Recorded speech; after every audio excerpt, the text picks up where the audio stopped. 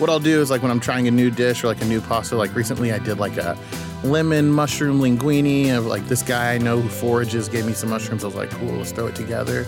I listen to like the new music while I do like a new dish, and it's like nice. You're listening to The Taste Podcast. I'm your host, Matt Rodbard.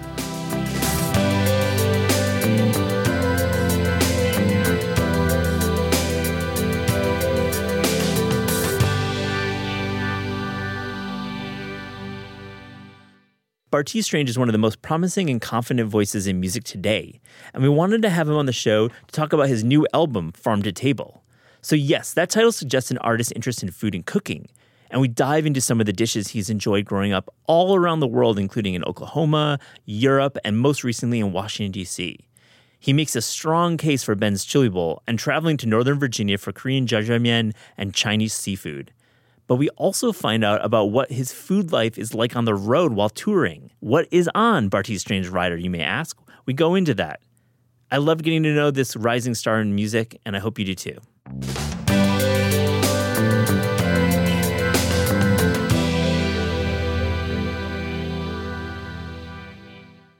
Bartees Strange, welcome to the Taste Podcast. Thank you. I'm so happy to have you here. We don't have a lot of musicians on the show, but when I connect with material, I feel like I just got to reach out. You were cool enough. You're on tour. You're very busy to come into the studio. So thank you so much. Yeah, no problem. Thanks for having me. I have to ask, your album is called Farm to Table. We'll get to what that means.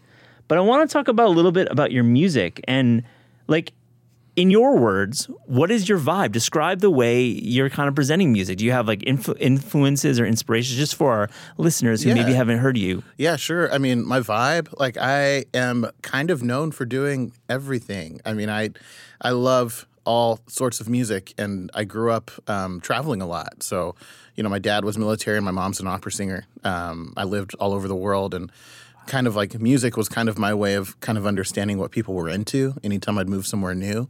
So I think along the way, I just started absorbing everything, Eventually, like I got older and started playing in bands, and it started off as like country bands, then emo bands, then hardcore bands, and wanting to know how to make beats and making beats and trying to find ways to connect it all together until I eventually figured out how as I got older. I love it. And you call DC home now? Yeah, I live in DC. Yeah. I feel like all of those types of bands are in DC right now. Yes. It's such a great music scene there. Yeah, it's great music history. It's kind of why I moved there. Like right after college, I remember picking cities and I was like, oh, I want to go where Fugazi, Chuck Brown, and Beauty Pill are. Yeah. And that's like DC. That's DC in a nutshell. I have to say, TV on the Radio is one of my favorite bands, and their influence is profound. I feel I saw them play Sine, Lower East Side, like early 2000s, and oh, wow. The rawness of some of your release, especially your early EPs and your album Farm to Table is coming out next week. So that's a little more like a studio album. But do you find TV on the Radio? Do you connect with them as an influence? Oh my God, yes, immensely. I mean, dude, I remember like I saw Wolf Like Me performed on Letterman live. Like I was watching TV when I saw that, and I remember seeing Tune Day and just being like, "Yo, that's me. Like, I want to be him. How do I be him?" Because I'd always been interested in music and guitars, but I didn't see another black person that looked like me playing rock music. It was really inspirational. It still is. Still is. They haven't put on work in like a decade, it sounds like. But. Yeah, but it holds up. I mean, I was listening to Return to Cookie Mountain this morning, on the way up here, and I was just like, this goes so hard. Still, I think great. Cookie Mountain is probably my one for those guys. But I want to hear about the sequence from Free Kelly Rowland to In a Cab from your EP. I just think it speaks to me, that sequence of those songs, and I'll link to those songs in our show notes, but I want to hear about, I feel Free Kelly Rowland, the title alone says a lot, but what was that song all about? Oh my God. So Free Kelly Rowland. At first, when I first wrote that song, it was just called Kelly Rowland. It's like, a very like lo-fi hip hop song in its original creation. But I ended up having to take it down because I sampled someone. They didn't want me to use the samples. Oh, no. I could get into that. I have a whole... Yeah. But my response to that was to write a song called Free Kelly Rowland because I wanted to release the original. And so I hit up my friends in Arm & Hammer and we recreated the song, and I really love how it exists today. But that sequence on the record is really special to me. I feel like that record's got a lot of different things happening, but that particular movement of 3 songs is kind of like a core component to why the record hits the way it does. And, Absolutely. And I'm going to link to your music and thanks for setting that up for our audience. But let's get into some food talk because For sure. Taste Podcast, we're having all sorts of folks come in and talk about their cookbooks and talk about their fiction that includes food. But like growing up, you grew up in Europe and Oklahoma. Like, whoa. I mean, these are two obviously disparate places for cuisine. What was food like in your household growing up in these various locations? Yeah, sure. So I was born in Ipswich, Suffolk, in the UK. My dad was a military person. Yeah. He worked on planes, and my mom sang, Right on. And so they were both very busy people. So I was kind of raised by everyone on the base or in our church. And, my parents were from the South. They're from North and South Carolina. So anytime I was eating with them, they tried to eat like they were back home. Yeah. But it was funny because we just have like a side of like Yorkshire pudding. So it's like grits, eggs, eggs with cheese, sausage, and like Yorkshire pudding, So it was always like a hodgepodge. But that's kind of like how it was always going to be. That was good foreshadowing for the rest of my life. Everything is kind of mixed in my family. Was there anything on the British menu that you felt you still connect with today? Do you like British food, or English food? Yes, I mean roast, Sunday roasts. I think that's an institution that needs to be international. It's a fine tradition. It's beautiful. It's like Thanksgiving every Sunday.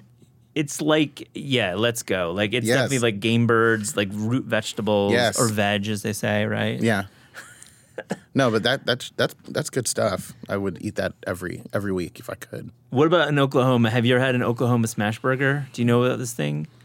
Nah, I don't know. It might not even be a real thing. I mean, is it an onion burger? Yeah, exactly. Yes. That's it. It's an onion burger. Yeah, you know what I was saying. Yeah. I know what you mean. I was like, interesting. Yeah, that's probably my dumb description of it. So were you eating like onion burgers? I mean, it was funny. I was eating onion burgers in Oklahoma, and I didn't know it was even an Oklahoma thing, but it is. I mean, beef is big in Oklahoma. Sure. A lot of beef. I mean, I grew up in a place where, you buy like a cow or a deer, or a pig for the year. And you put it in your fridge and you eat on it all year. So I grew up in the country, and that's kind of how that I love that tradition of buying like a full animal, having that freezer in the garage. That's exactly what it is. The big, the hearse in the garage, basically. Right, totally. It's huge. It's like, and everything's in there, like years of food. I know there's a lot of city folks listening to this the podcast, but if you're out in the country and you have that hearse freezer, I mean, God bless you. What a cool thing to have. Yeah, it's a game changer. I mean, there was always something to eat. Always. Totally, man.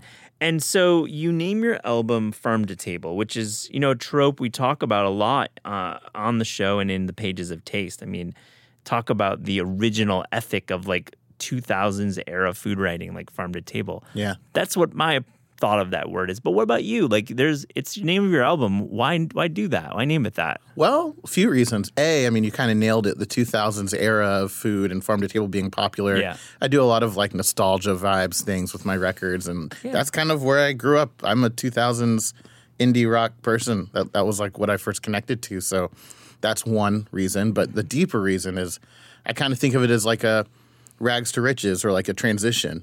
I grew up working on farms, painting fences, very rural area. But now, like over the last 2 years, like since Live Forever came out, I kind of feel like I'm at the table. Like I'm working with people I've always wanted to be around, doing things like this that I've always wanted to do. And this record is kind of like recognizing that transition. Like there has been a change in my life. Like what does that mean moving forward? And it's a cool metaphor. I like that idea that you're working with lots of folks around the table. Are there any music heroes that you'd want to have at your future tables to like really extend the metaphor? I'm just going there. Sorry. Yeah, there are. Who are they? Let's talk about some of the guys. I mean, James Blake, Justin Vernon, Aaron Dessner. These are people I've wanted to be around my whole life. I'm in love with them. I'm going on tour with the National this summer, and I'm already preparing myself for that because I've never seen him for free before. You got the laminate now. You'll be backstage. Yeah, there's something about the National. They have a cool crowd. Like I feel like it spans generations. Like they've been in the game for a while, right? Yeah, I mean that's kind of why I love them so much. Yeah, the career they've built is pretty inspiring. Well, where are you? Like, let's talk about the tour then. I'd be curious. Like when you go on tour, do you have any food traditions? I mean, I actually like the question about what's on your rider because I think the rider obviously is the stuff that you get in your dressing room.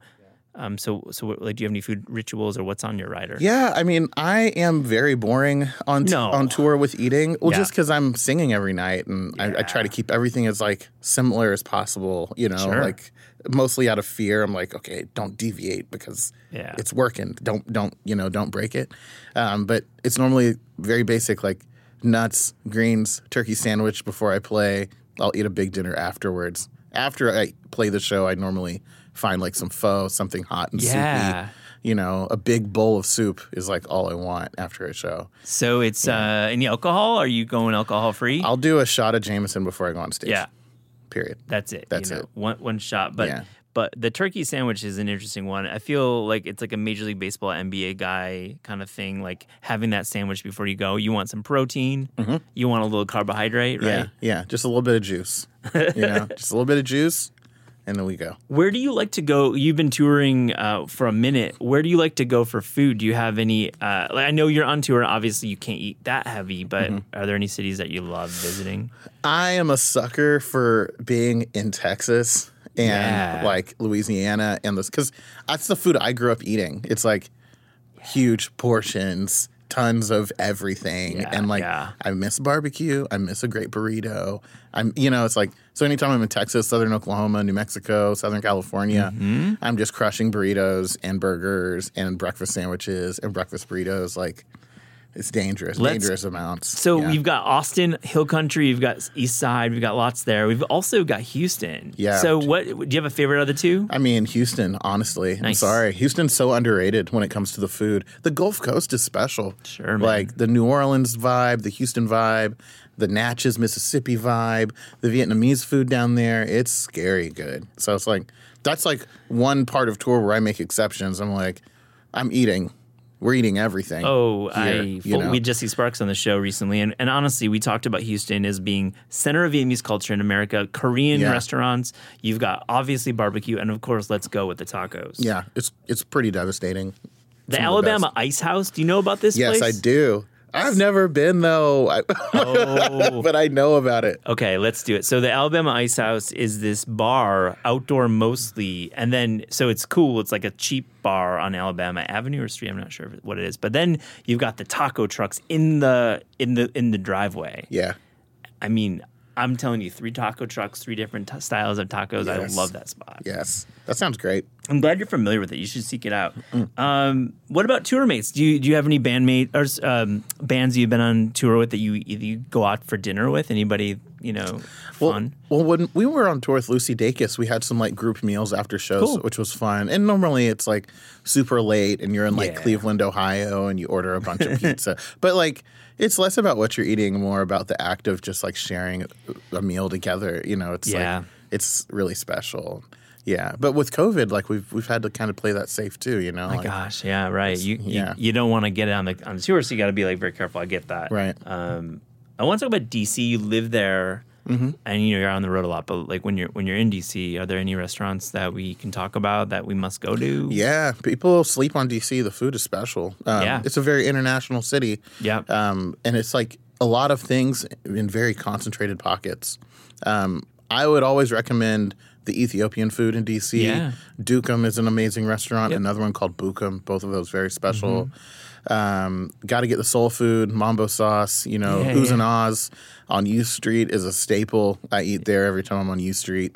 Ben's Chili Bowl, I feel like you got to go. Yeah. Like, whether you it's a chili dog. Don't expect to have your mind blown, but it's like, it's perfect. It's exactly what perfection it needs to be. of a simple food stuff. Yeah, let's go there. It's exactly what it needs to be. And then, but the real gem of DC, I would say, is the Northern Virginia Asian food. Yeah, man. Vin Key, Eden Center. These places are insane. Like some of the best Korean and Vietnamese and like Chinese seafood I've ever had. It's incredible. Yeah, I gotta say the Korean restaurants in Northern Virginia are some of the best in the country. I love it there. It's good call on those spots. Have you been to Anju at all? I have been to Anju.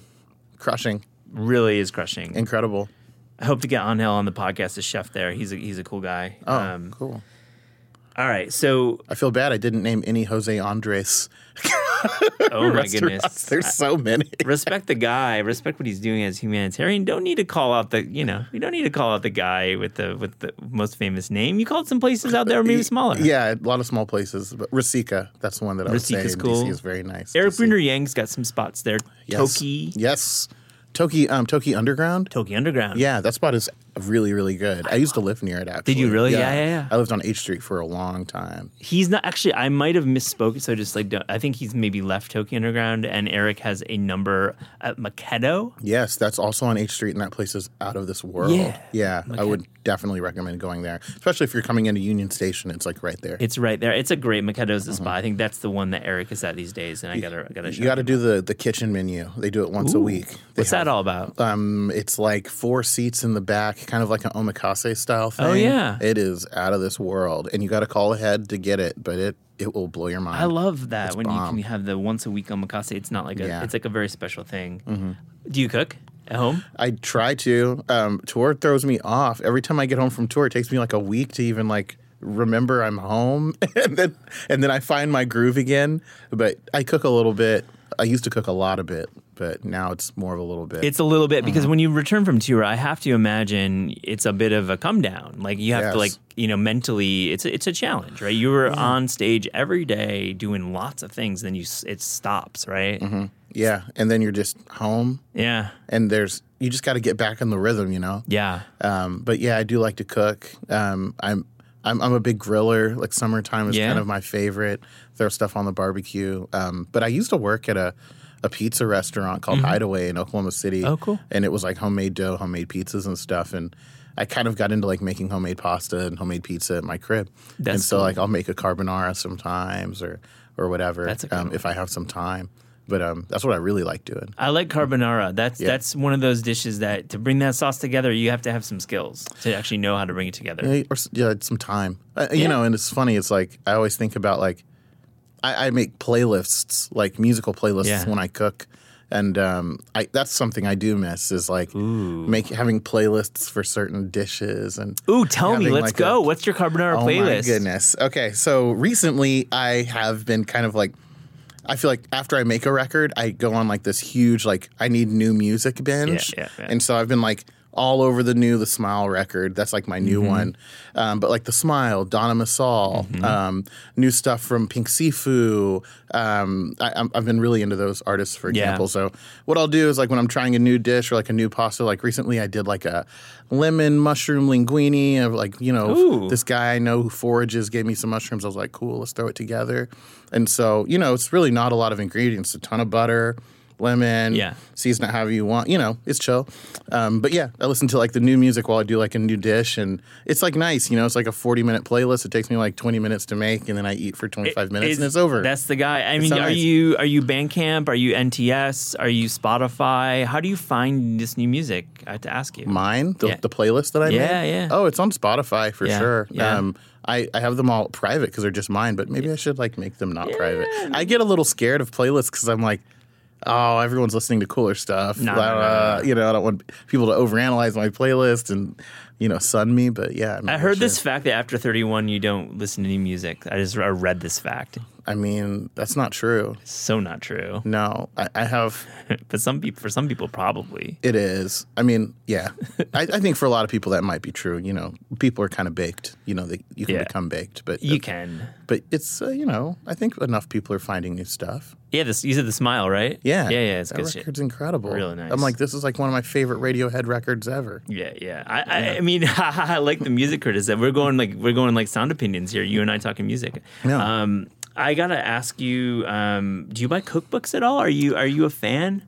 I'm actually not a big cookbook fan. Okay. I don't buy them.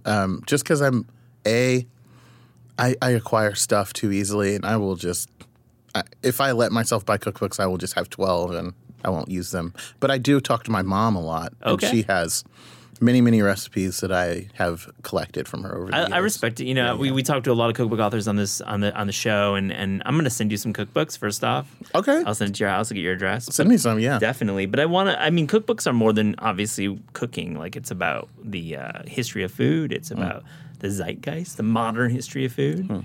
Is there like a cuisine that you find interesting enough that you want to maybe grab a cookbook? Because I want to send you the right ones. Actually, yeah. I love hand-pulled noodles. Ooh. Like beef noodle soups. So like Taiwanese, Chinese, Yes. not to make this political discussion, just using the words that come to my head. Yeah. Like that's some of my favorite stuff to eat because I love soups. I love hot noodle soups. Yeah. And you know, I remember when I was like eating pho like all the time, and my friend was like, "Well, you would like this too," and you know, and I love dough and I love making pasta. So I feel like if I would like to know more about how to like make hand pulled noodles and I'm gonna that send whole you vibe, Andrew yeah. Nguyen's The Pho Cookbook. Okay. I'm gonna send you that, and I'll send you some other ones. But I think making your own hand pulled noodles, you make your own fettuccine already, so why not? Right. You know, do it already. I'm like, I want to slap the noodles and do the whole thing. You It's know, such a like, fun thing. psh, psh. We ask all guests on the Taste Podcast if you could write a cookbook. So I know you're not a big cookbook guy, but let's just go hypothetical. If you could write a cookbook without the burden of time, meaning you have no deadline, or budget, meaning you have all the money in the world to write this book, what would that book be? I would. So I don't read a lot of cookbooks, so this may be redundant. No. But I feel like there's a big parallel between like cooking and making music or any art. Like Yeah. the process becomes super important, right? Like when you're making a record, the smallest things can mean a lot and big things can become kind of small, you know? Yeah. Like, and I feel like when you're cooking, you can also have those like similar choices and similar outcomes where a lot of it is following the rules and then it's also like doing what you think is just going to work. So it'd be kind of interesting to like have a cookbook that's paired with records that are like, and it's all about process, you know? It's like kind of giving you some history on how the record was made and also some history on the food, and maybe it could be regional, maybe it could be tied to like a city. You know, it could be like pretty interesting. I would love to see like punk bands from Chicago, right? Yeah. And just like food they ate. And like how you know, like looking at like what was happening in the city around Like that time. Big Black or Tortoise. Yeah. Let's go there. Yeah, They're and just punk, like, but, but still, you know, it's like, and just tying the music to the food and focusing it on like how these things were created and what was happening historically and, you know, why, you know. it I exists like that. today. So it could be like a full breakdown of an album, and then a full breakdown of a dish or a restaurant. Yeah, or a series of dishes and happening in that community or whatever. It could be interesting. Are you a Dismemberment Plan fan? Oh, yeah. Do you know those guys? I do. I hate to say this, but it's a band that I don't know enough about. That's all right. That's all right. Not putting you on the spot. We're at the end of the show, but I have to say, like, they're like my favorite DC band. I know they're the best. But Legendary DC band, for sure. Legendary. It's a interesting and cautionary tale for some. yeah, Travis Morrison had an up and down lead singer. Yes. Oh, Yes. It's funny. Yeah, I'm like, I know the hits and I know the stories, but I don't know all the music. I mean, the Travis Stan Pitchfork review is legendary. Oh, my in a gosh. bad sense. But yeah, check out the material. I will. Didn't realize this would become a Dismemberment Plan podcast all of a sudden. I mean, we can talk DC music all day. There's all day. there's some good stuff. Some good stuff no one knows about too. DC, that's kind of DC's thing. It's Yeah. like so low key, you know. it's Low key great. about food too, and you brought up that Yes. point. It is definitely not. It's like Philly even gets a little more, and of course New York and Boston get Totally. more. Let's go to DC. I'm gonna see you in DC and I'll hang out. We'll go Yo. to some hand pulled noodles. Yo, if you're ever in DC, please let me I know. love to do that. Please let me Marquis know. Strange, thank you for joining the Taste Podcast. For sure. Thanks for having me.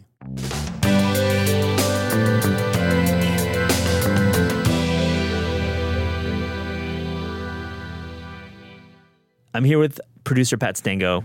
What's Hello. up, man? Well, thanks for having me on this side of the glass. Having here. you're in all these recordings, but we share a love for The Bear, which is a new show on Hulu and FX. It stars Jeremy Allen White, Eben Moss Bacharach, and we love this show, Pat. We love it. It's great. I watched this show in 2 days. Yeah. Over 2 days. And you know what I love about it? I mean, there's a lot of things. I love that it's 30-minute episodes, Yep. as all TV should be. All TV should be 30. I like the 7th episode, which we'll get into, which is like almost one shot. It feels like there's great.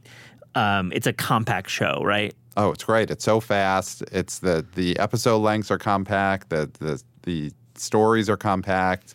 It's perfect. So to set it up a little bit, the show is based. It's set in the summer of 2022, modern times, post-pandemic. They actually address the pandemic, which I think is interesting. James Beard award-winning chef Carmi Bizzato returns home to Chicago to manage the original Beef of Chicagoland, a rundown River North restaurant owned by his brother Michael, who has committed suicide.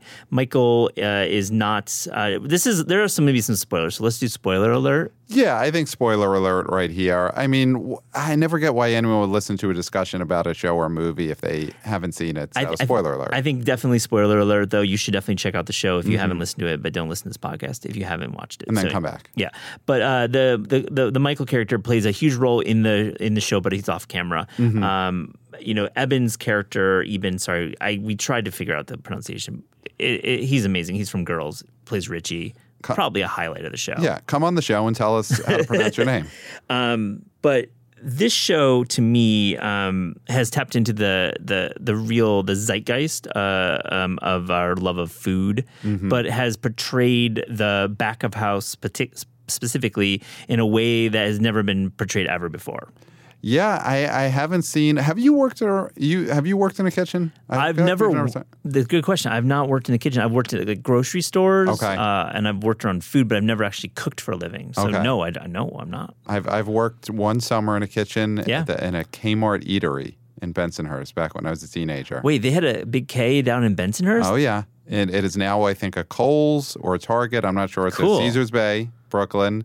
And I used to make breakfasts and burgers. Most of the customers were just people who worked in the store. Yeah. And then occasionally like a family who had just like given up. Given up on life. We're eating at the Kmart. Was there a blue light special, like blue light special, like crossover? I don't know if there were any crossover deals where you could get food and get an air conditioner. Yeah, blue light special. Kmart's blue light special is like famous. Yeah, I love that. We didn't really have it. Nothing was special at the Kmart eatery, but this was it. Oh, really threw me back into those days in the back of the kitchen. I have a cool advantage when it comes to this world because 3 people in my life are in deep. My sister-in-law owns a restaurant in the Jersey Shore and has worked in restaurants for 20 years, and I've known her for about 20 years. So that's one. And I've written cookbooks with 2 working chefs, so Dookie Hong and Daniel Holzman. So they are literally working every day as we speak. So and in becoming very close with them and working on projects, I've gotten a lot of experience, being in the restaurants, seeing the kitchen staff operate and exchange. And The Bear captures the dynamic of the back of the house world in a way that has never been shown before. I know there are certainly some very high quality films and television shows about food. The Pig comes to mind with Nicolas Cage is one example, but really this is a different. It's a kind of a genre defining work. Yeah, it's great because it is such a great blend of being super tense and just like high stakes, but also it does in a way feel like Cheers. Feel like a just like a fun gang that you want to spend time with, but also they're always screaming and always yelling and always ready to bash their heads in because the situation is so difficult. But then they're also just fun. It's such a great mix. I know and it's like dark in the right moments, but it's fun and lively, and it ends. It's worth getting to the end because I think the climax it asks a lot of questions. The season climax, the end of it. I want to get into one thing about the way that Sydney. I feel like her character is extremely important to the show, but also to like capturing the realistic world of kitchen life. Well, she's like every show has to have like the audience surrogate. She's the new person in this gang, so we're sort of like seeing everything through her eyes. And one thing, what's great about her and also great about Carmi, the lead character, is they get to be the high-end culinary world people who then come into this shop of like people who've worked there forever, and you got your that character Richie who's been there forever and is a huge scumbag. So it's like you get that mix of high culinary 4-star, 5-star. I don't know how many stars restaurants go up to these days, but many starred restaurants. Yeah. And so her character and Carmi get to be the ones who like come into this place with this like gang of misfits. It's a great point, Pat. I think that having the foil characters there is really, really big. And the fact that the AO character has worked, gone to the CIA, and they actually name-checked the Culinary Institute of America, and has stalked essentially Jeremy Allen White's Carmy character, who, Carmy, it was a Food and Wine Best New Chef. It's name checked, which is cool because that is actually a real thing that is very coveted in the industry and very important. Has also worked at Noma. They talk about that specifically. He's worked at Noma, and then he worked at a place in New York. And there's a great flashback scene with Joel McHale playing this psychotic chef. Yes. And hopefully future seasons will feature more of that flashback because that, it might be 11 Madison Park-ish, it might be, it felt like a very New York. So did that ring true to you as a deep in it food guy when he's getting just reamed out by the Joel McHale chef, and it's like, you're worthless, you're shit, like this. So that's what you have to do. In fact, that's what happens. Pat, just today, we're recording this in early July. Eater released an article about the Blue Hill at Stone Barns, an expose about the chef Dan Barber and about some of this very similar behavior in real life, not fiction, but real life of a man who work in the line and who's yelling at his staff and humiliating. They use the word humiliation. So to answer your question, this is absolutely par for the course for kitchens. Now, we talked to Andrew Friedman recently on the podcast, and he's worked in covered restaurants for a long time, and essentially, I think he's like, this is just part of the industry. He's not condoning any violent behavior or bad behavior, but he's also saying, in a sense, that this is part of working at the highest level. So there are people, I think, who think this is just par for the course, this type of behavior, this yelling. I'm speaking not for Andrew, I'm speaking just in general here. Yeah. Right. Wow. I never think of that. I've been to Blue Hill once. It was good. But I wouldn't have went back if I knew everyone was getting yelled at. It's like tough. I don't agree with. I don't think there should be abusive language in the kitchen. I think there's ways to motivate without humiliation. It's just really uncreative. When you're yelling, you're just being uncreative. Well, in the Bear, another thing that's great is like everyone tries to be. They try to be nice. Like all of these characters, even Richie, who's your local scumbag character, like. They're endearing, and Carmy definitely tries to be, not one of those chefs. And then we see how, like, when things go sideways in that episode 7, he reverts to being exactly everything that he's tried not to be. Everything. He's yelling, he's cursing at everyone, everyone's freaking out. But for the most part, the characters in the show, they're likable, and that's a terrible word. Whatever. They're real. They're relatable. They're relatable, and they're like trying not to be awful. Yeah, they are, and I think that there's genuinely humanity even in the Richie character, who has a lot of bad characteristics there. I agree with you. Oh, I know that guy. Yeah, yeah. That guy's. I'm from Bensonhurst. I know Richie. Richie's around. A couple other notes I have. I really like the inclusion of Al-Anon and the fact that this show is not, peddling in cliches and trite behavior from the main chef character, from Carmy. Carmy doesn't drink on the show, and Al-Anon isn't Alcoholics Anonymous per se. I might be being imprecise with my language, but it's more for Al-Anon is for the family members of alcoholics and people in recovery. So he's going to these Al-Anon meetings, but he's not like.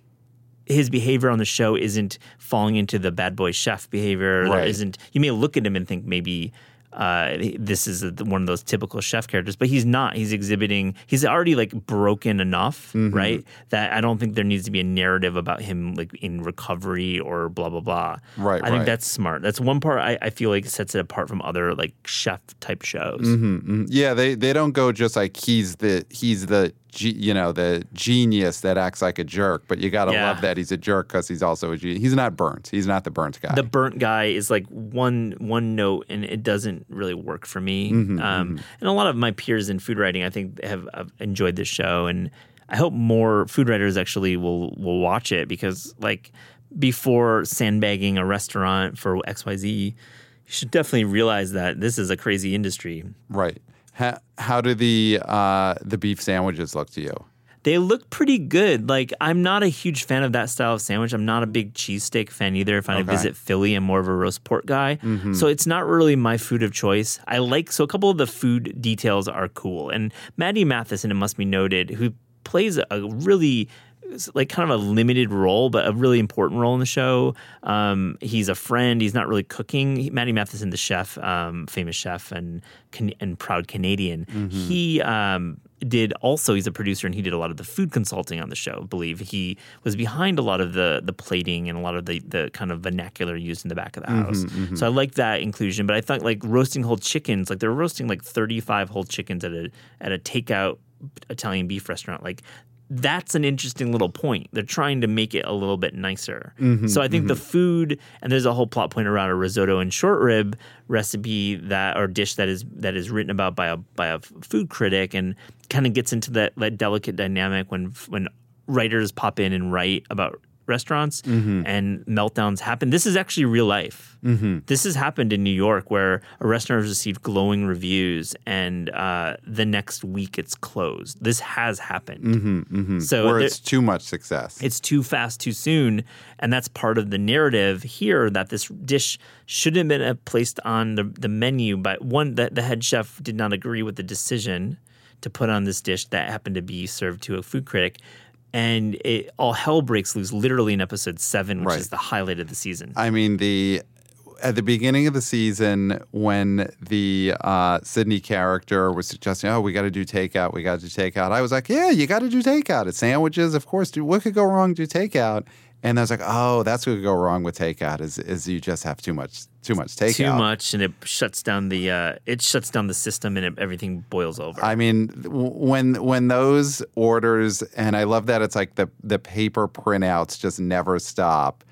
Me and my wife and I were watching it, and we were so stressed out. Oh yeah, watching those orders come in, we were yelling, "What are they going to do? They have to make 250 sandwiches." I mean, it's not an original thought, but it's definitely the uncut gems of food TV. I mean, it has that stress, and I think credit needs to go to Christopher Storer, the showrunner, who is behind, I think, some pretty impressive television. Like, he worked on Rami as a producer and director on many episodes there. He also directed Hassan Minhaj's Homecoming King, which is one of my favorite 1-hour comedy specials ever. It's incredible.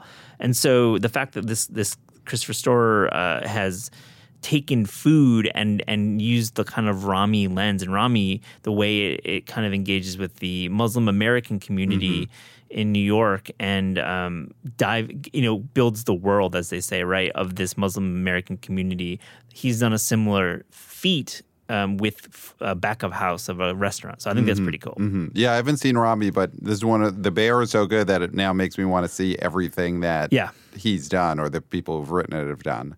Yeah, I think he's done something that was very hard to do, which is make restaurants not be corny on television, because it's a pretty corny, trite, industry, right? When you write about, I mean, Bourdain is the only one who got it in some ways. Well, it's what's cool about this show is that it's not supposed to be high-end dining. It's not supposed to be the genius chef at a 5-star restaurant. It is a local neighborhood sandwich shop. And I think that's why, because it feels like a kind of old-fashioned working-class show that, it's like Taxi or Cheers, or one of those shows where you get to see working-class people doing, it's not, and I think nowadays so many shows are about people in media, or listen, we're doing a podcast, but I can't watch another sitcom where the main characters are podcasters. It's nice that The Bear is just people making sandwiches. Yeah. And I'll add to that, I like the backdrop of the sandwich, but then we find out there's more to the story. And the reason the show's called The Bear, and this is a spoiler, but the last episode concludes with this idea that the restaurant is changing away from a sandwich to something else. I hope you've watched the last episode. I have watched the last episode, so we'll see how that goes. Listen, I mean, Richie, I don't know how he's going to be hesitant. He's been hesitant to every change all year. So let's see what happens when they try and change up this restaurant. I think the short rib looked so good, by the way. It looked the good. short rib looked great. Yeah, it looked good. You got to have short rib and risotto. If Sydney is making that short rib risotto, you got to end up putting it on the menu. I agree. So we'll definitely catch up on season 2 when it drops in about a year or less, hopefully. And Hopefully. Well, it's a 30-minute episode. 30 You can minutes. get to it quicker. Yeah. Yeah. So maybe we'll get like a spring 23 release. Yeah. Maybe it's a short season. Thanks for sharing, Pat. Of course. Thanks for having me. The Taste Podcast is hosted by me, Matt Rodbard.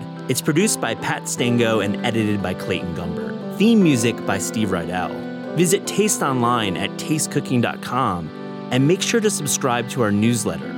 Thanks for listening.